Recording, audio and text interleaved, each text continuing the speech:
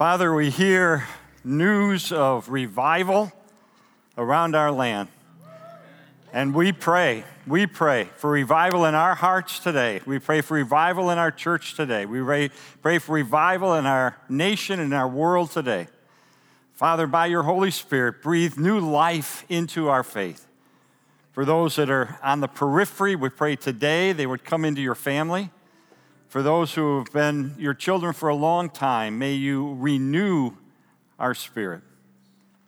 And we will give you all the glory. In Jesus' name, amen. Have a seat. Well, it's great to, actually, I was going to say how great it is to be here, but I got to be honest with you and tell you I'm glad to be anywhere. After what happened to me in Little Rock, Arkansas, I went to Little Rock to speak at a charity event, and this pastor picked me up from the airport. And we're driving to the event, we're chatting along the way. He said, I told a young woman in our church, I said, Lee Strobel's going to speak tonight. She said, oh, the guy who wrote The Case for Christ, is he still living? So I'm glad to be anywhere. I'm glad to be, but especially glad to be here with you guys. So I want to begin by asking you some questions. First question is this: do you ever feel tired? When you wake up in the morning, do you often feel pretty groggy? Do you find yourself during the day yawning a lot? Sometimes you feel like you're overbooked, overwhelmed, overworked, and overcommitted, right? Do you feel more exhausted by life than exhilarated by life? Do you find that little things make you angry? Do you find you have a lot of relationships that are draining rather than replenishing? Do you have a to-do list that never gets finished? Do you feel like sometimes you're in a car, you're zooming down the freeway, and life is just a blur as it's passing by? Well, chances are you're answering those questions with yes, yes, and more yes. Why? Because we live in the Woodlands, Texas. And that means we live amidst an epidemic of workaholism. We're the land of overachievers. And we're proud of it. We don't have time to rest. And we're proud that we don't have time to rest. Because rest is just another word for laziness, right? It's unproductive. If we stand still, we're falling behind, right? So we make excuses. We say things like, oh, yeah, I know I need rest. I'll rest on vacation. And then we go on vacation. We cram so many activities into our vacation. We get home and we say, man, I need a vacation to recover from my vacation, right? Or we say, I'll rest on the weekend. And then the weekend comes, and we end up running around doing a bunch of errands or doing the laundry or taking the kids to the Little League or mowing the lawn. And then we try to catch up on our sleep by going to bed for 10 hours, only to wake up with a sleep hangover because doctors tell us that sleep marathons just don't work. So Houston, we got a problem. How do we start seeing rest as a positive and not a negative? How can we begin to see our personal replenishment as an investment in our health and in our well-being? How can we begin to see relaxation as a much-needed recovery from the inevitable busyness of life? Friends, this is a sermon for me as much as it is a sermon for you. Ever since I turned 70 years old last year, I realized I got to slow down more. And yet last year I ended up traveling 160,000 domestic miles to tell people about Jesus. Now, that's not a bad thing to do. It's a good thing to do. But you know what? So is spending time at home and relaxing and being with the family, slowing down, enjoying life, communing more with the Lord. We all need more of that. And that's why this message is called Finding Rest in a Restless World. Now, the topic of rest comes up very early in the Bible. We see in the very first verse of the Bible, Genesis 1, verse 1, it says, in the beginning, God created the heavens and the earth. Now, that's actually a figure of speech called a merism, a Hebrew figure of speech. And what it means is God created everything. And then in the very next chapter, in Genesis 2, verse 2, it says that after God created everything, quote, he rested from all of his work. Now, this is a very misunderstood passage because God was not resting because he was exhausted. You know, he didn't sit down in an easy chair and put his feet up and say, man, creating those galaxies, that's hard work. I am really spent. No, God was not physically exhausted after creation. Isaiah 40, verse 28 says, the Lord is the everlasting God, the creator of all the earth. He never grows weak or weary. See, God is spirit. He's not a biological organism like we are, and so he doesn't need the kind of rest that we do. And besides that, God is self-sufficient. He doesn't need the input of outside energy. And so when the Bible talks there in Genesis 2, verse 2, about God resting, the Hebrew word for rest is Shabbat. And that word can also mean to stop or to cease. And so here the Bible is saying that God purposefully stopped because he had already created that which he intended to create. In other words, he finished what he intended to do, and so he ceased his work. But at the same time, God was creating a model for us, a format for us. He was illustrating that at some point after we work, we do need to stop because we do need to rest. And of course, that's reflected in the concept of the Sabbath. The work should cease every 7 days so we can refocus on the Lord and rest. Well, one resource I personally found in my quest to learn how to rest better is a new book that just came out. It's called Sacred Rest. And it's written by a Christian physician by the name of Saundra Dalton Smith. Now, she knows a thing or two about being busy. She's a married woman. She's a medical doctor with a very active practice. She's got 2 elementary-age boys, and so she knows what it means to be busy. And she's written, I think, a very insightful book about the topic of rest. And in fact, I found it so helpful in my life and in preparing for this sermon that I thought, let's get some extra copies. So we have extra copies here and at the other campus so that if you'd like to kind of grow in this area, you want some practical advice, I think this book is very helpful. So what I want to do today is I want to talk about 4 areas of rest that we need. Physical rest, mental rest, social rest, and spiritual rest. So first, let's talk about physical rest. Now, we typically associate the word rest with sleep, and that's, of course, accurate. Sleep is a way that we replenish ourselves after our activity of the day. And Jesus, in his human nature, of course, he slept like everyone else. In fact, Jesus was not above catching a nap from time to time. Luke 8, verses 22 and 23 tell us, one day Jesus said to his disciples, let's go over to the other side of the lake. So they got in a boat and set out. As they sailed, he fell asleep. Actually, he was so sound asleep in this nap, he didn't even notice that a squall came up and the boat began to get swamped. So that's how deep asleep he was at that point. Now, these days, our problem is we don't get a sufficient amount of quality sleep. We don't often take naps. We don't often get enough hours of sleep at night. In fact, get this, a staggering 97% of Americans say they feel tired most of the time. 97%. But sleep is a gift that God wants us to enjoy. In fact, Psalm 127, verse 2 says, God gives sleep to those he loves. Sleep replenishes the mind and the body. Actually, a lack of sleep can increase your risk for all kinds of health problems, including weight gain, depression, anxiety, heart disease, and diabetes. In fact, just this last week, as I was preparing this message, a new study came out that showed that if you're over the age of 45 and you have very irregular sleep, you go to bed at different times every night and you get different amounts of sleep, there's a correlation between that and developing the disease of hardening of the arteries. So all kinds of health problems can result if we don't get adequate rest. Now, this is one area in which I personally have made some progress. Because when I turned 70 years old, I figured, I've been burning the candle at both ends for a lot of years. I'm going to draw the line in the sand and say no more. And so I decided I am going to get 8 hours of sleep every single night. It is a non-negotiable. and I've organized my life around getting 8 hours of sleep. I feel much better as a result. I go to bed about the same time every night. I don't consume any caffeine after noon of the day so that I don't stay up at night. I try to get off the computer an hour or two before I go to bed so that my mind is at rest when I go to bed. And here's a little trick that I've tried, and I know it sounds weird, but it really does work.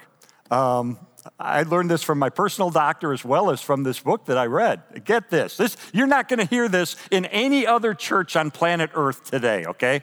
So here's the trick. When you go to bed, put on a pair of clean socks. I know that sounds weird, but the medical researchers have studied this, and guess what they found? People who wore socks to bed not only fell asleep quicker, but they reported staying asleep longer and experiencing an overall better quality of sleep. So there you go. It's worth the price of admission. Just wear a pair of socks. It works, I'm telling you. Now, sleep is a passive form of physical rest, but there are also active ways that we can replenish ourselves physically as well. For example, there was a study done at the University of Georgia that showed if you exercise lightly, just lightly, 3 days a week for just 20 minutes at a time, you will reduce fatigue symptoms by 65%. So in other words, just taking a 20-minute walk instead of sipping a Red Bull can have all kinds of health benefits, including increased blood flow to the heart and increased oxygen flow to the lungs. Friends, physical rest and recuperation are not a luxury. They are a necessity. God designed our bodies and our brains to be thoroughly refreshed every day. And so the first thing we need to do in our quest to get some serious rest is to get some serious sleep. Second area I want to talk about is mental rest. Mental rest. You know, these days, our minds are just bombarded with more stimulation than any other time in history. There's the 24/7 news cycle. It never shuts off. There's stimulation from social media and hours spent on the computer and the iPhones. There's a constant stream of emails and text messages. There's a mind-numbing number of streaming services flowing entertainment into your life. In fact, my wife and I just moved to a little area near in Montgomery, Texas. And so I called the cable company when we moved into the house to get things set up. So I called them up. I said, hey, we just moved in. I'd like to get high-speed internet. They said, no problem. We got great high-speed internet. Okay, terrific. And I'd like to get cable TV. And she laughed, said, we don't do cable TV anymore. I said, excuse me, you're the cable company. I said, yeah. She said, nobody does cable TV anymore. It's all streaming services. So now I got 23,000 streaming services that are coming in. They all have one program I like, right? And I have no idea how much money I'm paying for this anymore. But it's just inundating me with entertainment, most of which I don't need or want. But that's personal complaint, sorry. And then our minds are stimulated by the constant commentary that we have in our mind. We're often critiquing ourselves during the day. We're second-guessing ourselves. We're criticizing ourselves. We're reliving our past and wishing we'd said this or done this instead of this or that. We fret over our future, and we get exhausted by it. Dr. Dalton Smith said, mental fatigue is one of the significant causes of avoidable accidents. She said, when the mind is tired, it no longer has the capacity to effectively control the body and reflexes. The result is increased falls, car accidents, and damaging mistakes. Friends, we need to make a pact to intentionally regulate what we allow into our minds. Apostle Paul tells us in Philippians 4, verses 8 and 9, finally, brothers and sisters, whatever is true, whatever is noble, whatever is right, whatever is pure, whatever is lovely, whatever is admirable, if anything is excellent or praiseworthy, think about these things. Whatever you have learned or received or heard from me or seen in me, put it into practice, and the God of peace will be with you. I mean, friends, are we replenishing our minds every day with whatever is true and noble and lovely and right and admirable? Are we focusing on things that are excellent and praiseworthy? Or are we allowing the ugly pollution of the world just to wash over our thinking unabated? Well, it's one thing we can do to counter this worldly influence on our minds. You know what we can do? We can meditate on the Word of God. Meditate on the Word. I'm not just talking about reading the Bible. Hopefully we're all reading the Bible. I'm not talking about reading the Bible. I'm talking about meditating on the Word of God. Not just reading it, but lingering over it and soaking it in and pondering it and letting it refresh and realign our mind with the mind of God. This is very different. You know, you heard the term meditation applied to Eastern religions. This is a totally different thing. In Eastern religions, practitioners will chant meaningless phrases to try to empty their minds. The goal is to empty your mind. But in Christian meditation, we're trying to fill our mind with the Word of God. As one expert put it, meditation is a way of internalizing God's Word, taking it deep into our hearts so that the Holy Spirit can work through it to guide us, teach us, purify us, and transform us from within. God, in the Old Testament, God told Joshua in Joshua 1, verse 8, keep this book of the law always on your lips. Meditate on it day and night so that you may be careful to do everything written in it. Then you will be prosperous and successful. Friends, why not make 2023 the year that you begin to systematically meditate on the Bible? What does that look like? How do you get started? You start by just setting aside 20 or 30 minutes, say every other day, withdraw to a quiet place, and then go through what I call the 3 A's of meditation. The first A stands for the word ask. Ask God. God, open my eyes, open my heart to what you want me to learn and absorb from this particular passage of Scripture. Teach me, convict me, encourage me, grow me, transform me. Holy Spirit, use this to bring the Scriptures to life in my life. And the second A then stands for absorb. And I use that term very intentionally. Select a passage of Scripture, maybe not a long one, maybe half a chapter or so, and don't just read it, don't just peruse it, don't race through it, but dig deeply into it. Prayerfully ponder it, internalize it, contemplate it, say it out loud, memorize parts of it, take notes and underline and highlight things. Consult commentaries that can provide you with context of what's going on. Breathe in the Word of God so that it can live inside of you. So ask, absorb, and then third A stands for apply. Ask God, how can I put this teaching, these insights, this wisdom into action in my life starting today? What does that look like? Make specific plans to implement these new learnings into your daily activity. Psalm 119, verse 99 says, I have more insight than all my teachers, for I meditate on your statutes. Yeah, it can feel awkward at first. Your mind is going to wander. I guarantee you, first few times your mind is going to wander. But the more you make it a habit to meditate on the Word of God, the benefits to your life make it all worthwhile. Romans 12, verse 2 says, do not conform to the pattern of this world, but be transformed by the renewing of your mind. Then you will be able to test and approve what God's will is, his good, pleasing, and perfect will. Friends, we all need to rest and recuperate from all the ugly and negative input that plague our minds every day. We need to realign our minds with the mind of God every day. We need to take time to meditate on his word, because when we spend time doing that, I guarantee you spend half an hour doing that, the rest of the day, the Word of God is going to reverberate through your heart and through your mind. And it'll be an antidote to the other kind of images that threaten to enter your head. So that's physical and mental rest. I want to talk now about a third kind of rest, and that's social rest. Social rest. You know, we all have different kinds of relationships, right? Different levels of relationships in our life.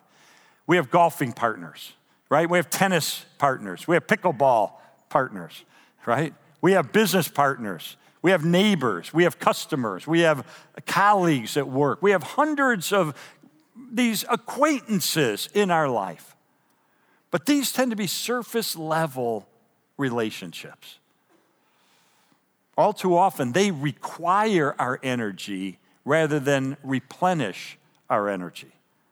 I mean, we don't feel comfortable really letting down our guard and relaxing and being our real selves with some of these people because we have a shallow relationship with them. It wouldn't be appropriate, you know, to knock on the door of a neighbor we hardly know. Hey, can I come tell you about all the problems I'm having? It's not going to work. It's not appropriate. And so we have all these surface level friendships, but they tend to drain us rather than replenish us. What we each need is at least one authentic, close, real, honest, safe friendship where we can rest easy in the fact that we can be ourselves and still be loved, where we feel safe and accepted, where we experience mutual encouragement and affirmation, where we can unburden ourselves as we honestly disclose our struggles and our secrets. Those are the kind of relationships that bring us rest and replenishment. Well, here's the key. Here's the key. The depth of any relationship is based on what you hold in common with the other person. The depth of any relationship is based on what it is you hold in common with that other person. So if what you hold in common with another person is you like to play golf together, you're golfing partners, that's fine. But chances are you're not going to go real deep in your relationship. You got golf in common, that's great, but it's not a formula for a real in-depth friendship. But if your commonality, what you hold in common with that other person is Jesus Christ, then at least the potential exists for a deep and an abiding friendship. The Old Testament describes a meeting of a low-status shepherd boy by the name of David with the king's firstborn son, Jonathan. In fact, they hit it off so well that 1 Samuel 18, verse 1 says, the soul of Jonathan was knit to the soul of David, and Jonathan loved him as himself. That imagery of knitting is important because when you knit, you're knitting together yarn of a similar nature. And here, the soul of David and the soul of Jonathan were intertwined with each other because they were of the same substance. They both loved God. And that gave them a commonality that allowed for a deep and an abiding friendship. Friends, I've had all kinds of friendships and relationships in my life, but by far the most compelling, the deepest, the most satisfying, the most replenishing have been those in which I share Jesus Christ with someone else, where we have the same biblical values, where we share the substance of our souls with each other, where we pray together, we pray for each other, we give each other godly counsel and encouragement, where our hearts beat in unison for kingdom objectives. Those are the deepest relationships I've ever had. I think of my friend Mark Middleberg. Mark Middleberg and I met in 1987, and I don't think there's a day that goes by that we don't talk. He knows every secret of my life. I know every secret of his life. His kids call me Uncle Lee. We go on vacations together. We're the best of friends. Our hearts, our souls have been knit together. Why? Because we like to play golf together? No, nothing wrong with that. But this is a different kind of relationship that goes so deep, it satisfies the soul. Proverbs 18:24 says, a man of many companions may come to ruin, But there is a friend who sticks closer than a brother. And that's what Mark is like with me. Now you think of Jesus. Jesus had all kinds of relationships and acquaintances and so forth. But then he had the 12 disciples, right? And then he had an inner circle, right? And of the inner circle, he was closest to John. The truth, friends, is these days in America, we've got an epidemic of loneliness. We really do. It's not because we lack relationships. We've got all kinds of acquaintances, but we don't have these kind of deep and profound friendships that can bring us rest and replenishment. And guess where a great place to build those relationships are? The church. The church. The church is full of people who love God and they love people. And what a great place to be able to build friendships that go beyond the surface. So have you ever thought about maybe making this the year that you step out of the shadows and maybe join a serving team or join a small group or go on a short-term mission trip and meet some people, get to know them, but God might knit together your souls. Or another opportunity next Sunday, right after the 11:30 service at both campuses, there's a membership class. And if you ever considered being an official member of Woodlands Church, here's an opportunity. It's a free lunch. But also you're going to meet all kinds of people just like you who want to follow Christ and who want to have friendships that do more than just scratch the surface. So here's our opportunity, I think, to make 2023 that year. You don't want to go the rest of your life without those kind of friendships. I don't know if you saw it online the other day, but there was a story I saw it on Twitter, the video, where some police officers were in a patrol car, and they came across a car at the side of the road. And there was a man in it, and he was sobbing. He's by himself in the car. He's just weeping.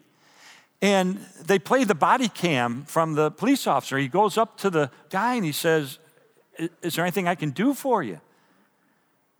And the guy, between sobs, said, "Would you give me a hug?" And the police officer said, "Of course I'll give you a hug." And so the guy gets out of the car and the officer gives him a hug and they sit down and they talk. And the police officer actually gave him his phone number so they could connect and he could help him. And I thought, do you have, other than someone in your family, who do you go to for a hug? Do you have a friend who you go to for a hug? If you don't, don't go the rest of your life without that kind of friendship. Finally, let's talk about one last area, and that is finding spiritual rest. Spiritual rest. Jesus talked about this in Matthew chapter 11, verses 28 through 30. Jesus said, "Come to me, all you who are weary and burdened, and I will give you rest. Take my yoke upon you and learn from me, for I am gentle and humble in heart, and you will find rest for your souls. For my yoke is easy, and my burden is light." Let me give some context there. In biblical times, when he's talking about a yoke, what he's talking about is a horizontal wooden crosspiece that would fit over the necks of oxen or donkeys as they would pull a cart or a plow. And in a sense, the people of Israel were yoked to the Word of God. They were yoked to God's laws. And those laws were positive. They were life-giving. They were encouraging. Because God made us. He knows how to maximize who we are. So God gave us teachings and commandments on how to live. But then what happened? The Pharisees began to add all kinds of additional requirements on top of the ones that God had spelled out in His Word. In fact, they added 365 additional prohibitions and 250 additional commandments. And it was heavy on legalism and oppression, which brought guilt and shame to people. The burden on the people was heavy. And Jesus said the people were weary. And so Jesus said, no. I'm offering you my yoke. My yoke is easy and it's light. In other words, following Jesus is a fulfilling and a satisfying and a joyous grace-filled experience. 1 John 5:3 says that God's commands are not burdensome. They're designed to, He made us. He knows how to maximize who we are and what we're intended to become. So Jesus is saying, if you yield your life to me, if you live under my yoke, you will find rest for your souls. Now, this is relevant to us today because I think too many of us put ourselves under a burdensome and oppressive yoke. We fall into a pattern of legalism. Our faith isn't a fulfilling relationship with God. It becomes strict adherence to religious rule-keeping and performance. We compare ourselves to other people. We feel guilty because we fall short. So much of the love that we find in this world is conditional love. I'll love you if you do this. I'll love you as long as you're this way. And we don't say this out loud, but we kind of transfer that into the spiritual realm. And many of us have the implicit belief that if we just prayed more, if we just went to church more, if we just gave to the church more, if we just served the church more, God would love me more than He does now. And religion becomes oppressive and it becomes burdensome. And Jesus is saying to you today, no. My yoke is easy and my burden is light. He loves you maximally because God is love. The writer Phil Yancey put it this way. He said, there is nothing you can do to make God love you any more than He already loves you. And there is nothing you can do to make God love you less than He already loves you.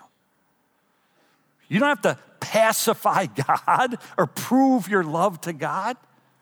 He loves you as much as you can possibly be loved. My friend Greg Laurie, a great pastor and evangelist, just this last week, he tweeted this. He said, God is not mad at you. God is mad about you. 1 John 3 verse 1 says, see what kind of love the Father has given us that we should be called children of God. So Jesus says, come to me and I will give you rest for your soul. But what does it mean to come to Jesus? What does it mean to come to Jesus? Well, we talk about meditating on the Word of God. I happen to be meditating recently on a passage of Scripture from the 8th chapter of the Gospel of Luke. And it had an insight on what it means to come to Jesus in that way. In that particular chapter, we see that because of His miracles and His teachings, Jesus was starting to attract crowds and crowds of people. Throngs of people were coming to Jesus. In fact, the text said He was almost crushed by the crowds. They were bumping into Him. They were jostling Him. They were pressing up against Him. But guess what? Nowhere in that passage does it say that anybody's life was being transformed. And I think this is what happens to a lot of us. We bump into Jesus. We come to Him in the sense we read a book about Him, we come to church and we hear about Him, we're bumping into Him, but our life doesn't change. But there was one person in the crowd. She was a woman who for 12 years had a chronic medical condition. And she didn't just bump into Jesus. Yeah, she's in the crowd. Yeah, she's in the throng. Yeah, she's jostling. But she didn't just bump into Jesus. She reached out to Him and she clutched the edge of His cloak. And because of that gesture, Jesus healed her and transformed her and said to her, daughter, your faith has healed you. Go in peace. You see, she didn't just casually encounter Jesus. She reached out to Him. She desperately clutched the cloak that He wore. And friends, that's what we need to do. As we come to Jesus, it means we come to Him with open hands and we reach out and we clutch, we grab joyfully this free gift of forgiveness and eternal life that He purchased on the cross when He died as our substitute to pay for all of our sin. And He offers forgiveness and eternal life as a free gift of His grace. But we got to reach out. We got to grab it. we got to make it ours. That's how our life is transformed. That's how we become a true son or daughter of the Most High. Have you done that? Is there a time in your life where you didn't just bump up against Jesus, didn't read something about him or hear something about him, but you opened your arms, you opened your hands, you received this free gift of forgiveness and eternal life? Have you done it? Let me give you the opportunity. If you're not sure, let me give you the opportunity to do it right now. You know, the Bible says, these things are written to you who believe in the name of the Son of God, in order that you may know that you have eternal life. God doesn't want you in a sense of turmoil over where you stand with him. He doesn't want you in a sense of ambiguity over where you stand with him.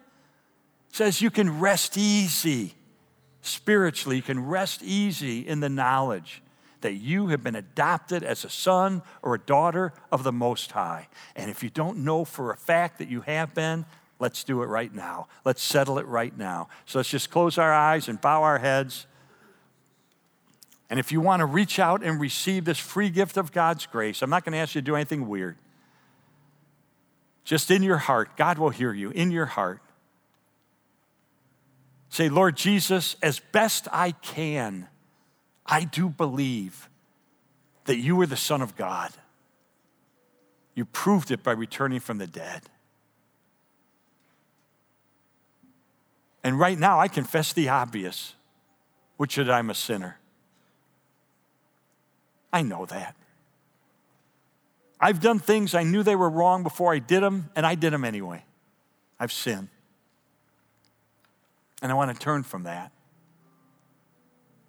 And in an attitude of repentance and faith, I want to receive your free gift of forgiveness and eternal life. Thank you, Jesus, for loving me so much that you endured the torture of the cross so that we could be reconciled forever. Help me, Jesus, to live the kind of life that you want me to live, because from this moment on, I am yours. And now, Father, we know based on your word that when anyone prays that kind of a prayer in repentance and faith, you have adopted them into your family forever. And you have flung open the doors of heaven so that someday we'll see you face to face, we'll spend eternity in your presence. Father, thank you for your love. Thank you, it's not conditional.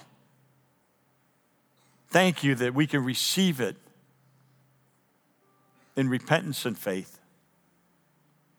And Father, may the rest of us who maybe been your children for a long time, make this the year that we learn to rest more, physically rest, but also mentally, that we fill our mind with your word. And relationally, that we have that one person in our life that we could go deep, deep, deep with because we share you in common. Help this to be a great year of replenishment for each one of us. And may it be a year of revival as well. That through that you will revive us, draw us closer to you, help us catch more of a glimpse of who you are, and we will give you all of the glory. And all God's people said, amen. God bless y'all. Hey, church. Thanks for listening to the Woodlands Church with Carrie Shook podcast. By listening, we hope that you're encouraged wherever you are. If you haven't already, we'd love for you to subscribe to our podcast so that you can get the latest messages each week. For more information on Woodlands Church, check out the description for a link to our website and how to connect with us. We hope you have a great week.